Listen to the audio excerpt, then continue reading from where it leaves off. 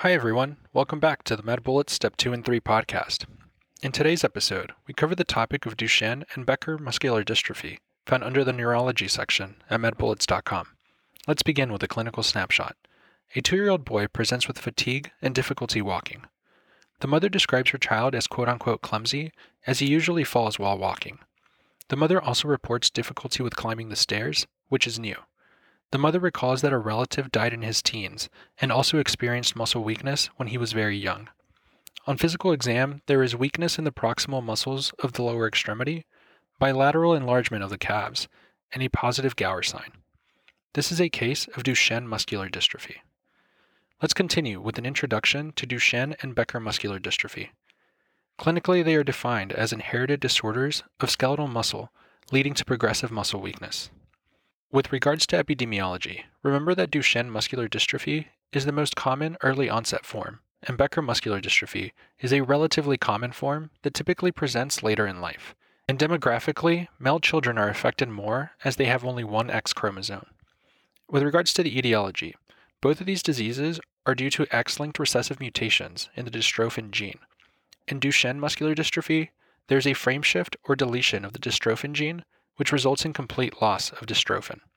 In Becker muscular dystrophy, there is a non-frame shift mutation. In other words, the reading frame is not disrupted, and this results in partial function or an abnormal dystrophin. In order to understand the pathogenesis, we should review the normal biology.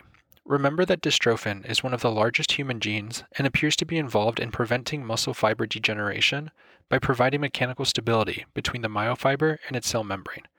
It serves to connect actin to alpha and beta dystroglycan transmembrane proteins, and it also functions in cell signaling.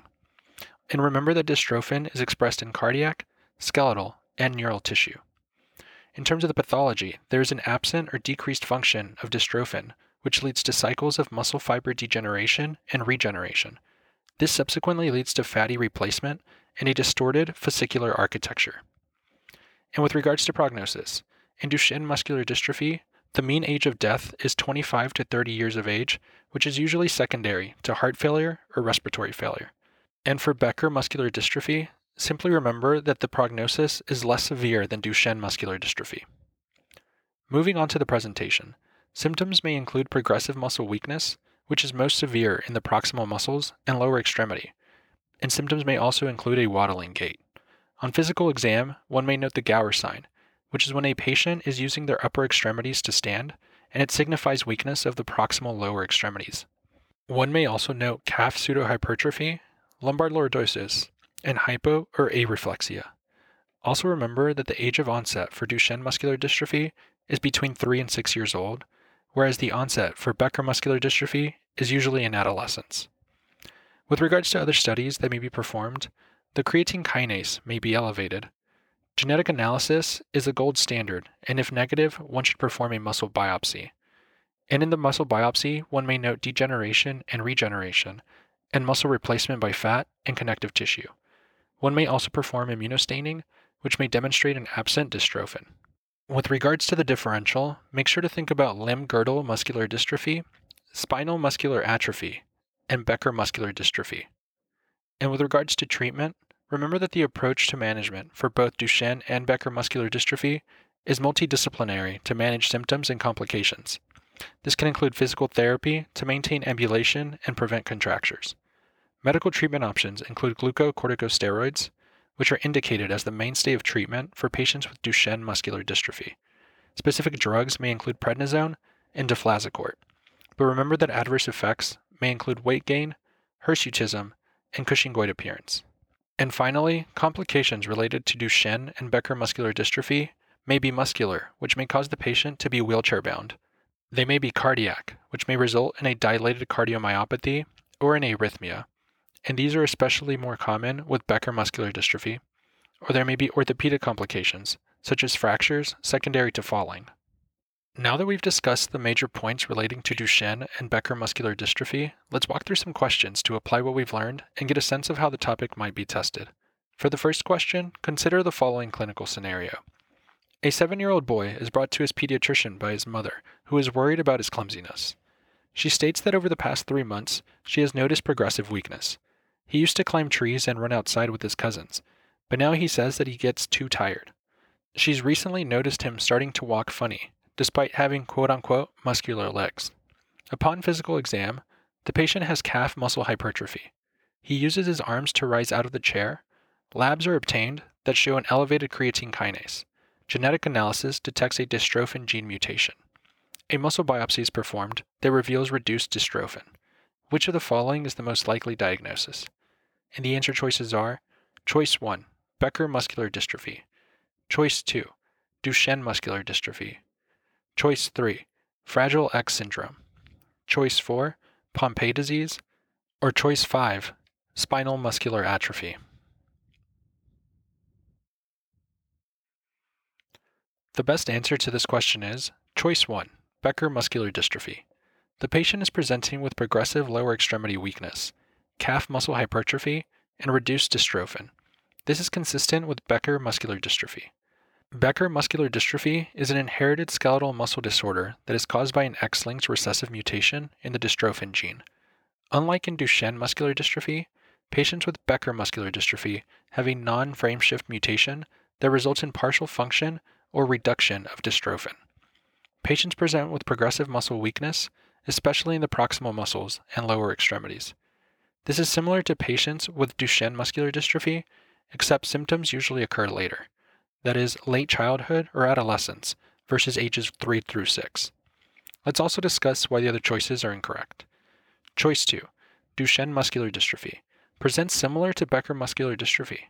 Symptoms often have an earlier onset and may be more severe. Duchenne muscular dystrophy, unlike Becker muscular dystrophy, will show complete absence of dystrophin.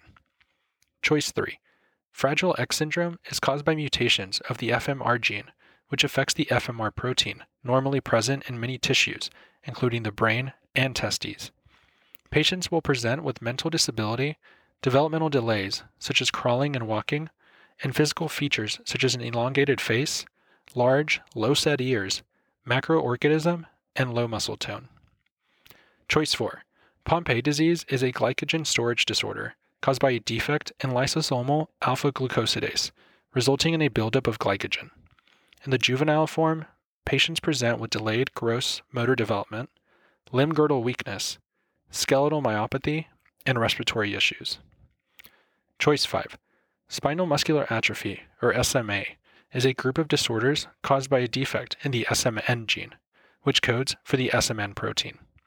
A dysfunctional or reduced level of SMN protein causes apoptosis of lower motor neurons. Depending on the type of SMA, patients will present with varying degrees and onsets of muscle weakness. Finally, a bullet summary. Becker muscular dystrophy is associated with decreased dystrophin compared with Duchenne muscular dystrophy that is associated with absent dystrophin. For the second question, consider the following clinical scenario. A 4-year-old boy is brought to the pediatrician by his mother, who is concerned about progressive leg weakness. His mother reports that the patient used to play outside with their neighbors for hours, but for the past few months, she has seen him sitting on the sidewalk after 15 minutes because he's too tired. The patient says his legs are sleepy. The patient's mother has also had to remove the carpets from the house because the patient kept tripping over the edges. The mother reports that the patient is shy but cooperates well with his siblings and other children. He can say his first and last name and just started counting. His mother states he learned to fully walk by 15 months of age. He was hospitalized for bronchiolitis at 12 months of age, which resolved with supportive care. He had an uncomplicated orchiopexy surgery for undescended testes at 7 months of age. He has no other chronic medical conditions and takes no medications. He is up to date on his vaccinations, including a flu vaccine 2 weeks ago. The patient's mother has systemic lupus erythematosus, and his paternal uncle has dermatomyositis. On physical exam, bilateral calves are large in circumference compared to the thighs. Strength is 3 out of 5 in bilateral quadriceps and 4 out of 5 in bilateral calves. Sensation is intact. Achilles tendon reflexes are 1+ bilaterally. The patient can hop on one leg, but gets tired after 10 jumps. He has a slight waddling gait. Which of the following is the most appropriate test to confirm the diagnosis? And the answer choices are: Choice 1, acetylcholine receptor antibody level. Choice 2, creatine kinase level. Choice 3, genetic testing. Choice 4, muscle biopsy. or choice 5, nerve conduction study? The best answer to this question is choice 3, genetic testing.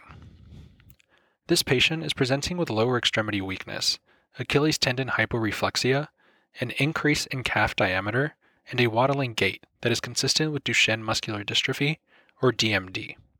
The most appropriate test for DMD is genetic testing. DMD presents most commonly in boys less than 5 years of age with proximal lower extremity weakness. Patients may have difficulty climbing stairs, running, or jumping, and may exhibit a waddling gait.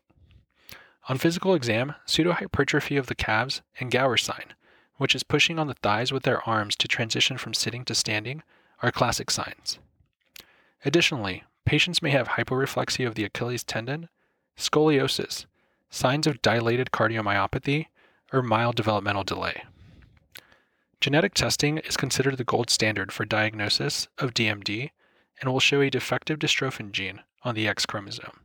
Muscle biopsy is not necessary for the diagnosis of DMD, but can be done when genetic testing is inconclusive. On biopsy, muscles will show degeneration and replacement with fat and fibrosis, with possible absent dystrophin on immunostaining. Let's also discuss why the other choices are incorrect. Choice 1. Acetylcholine receptor antibody levels would be indicated for myasthenia gravis.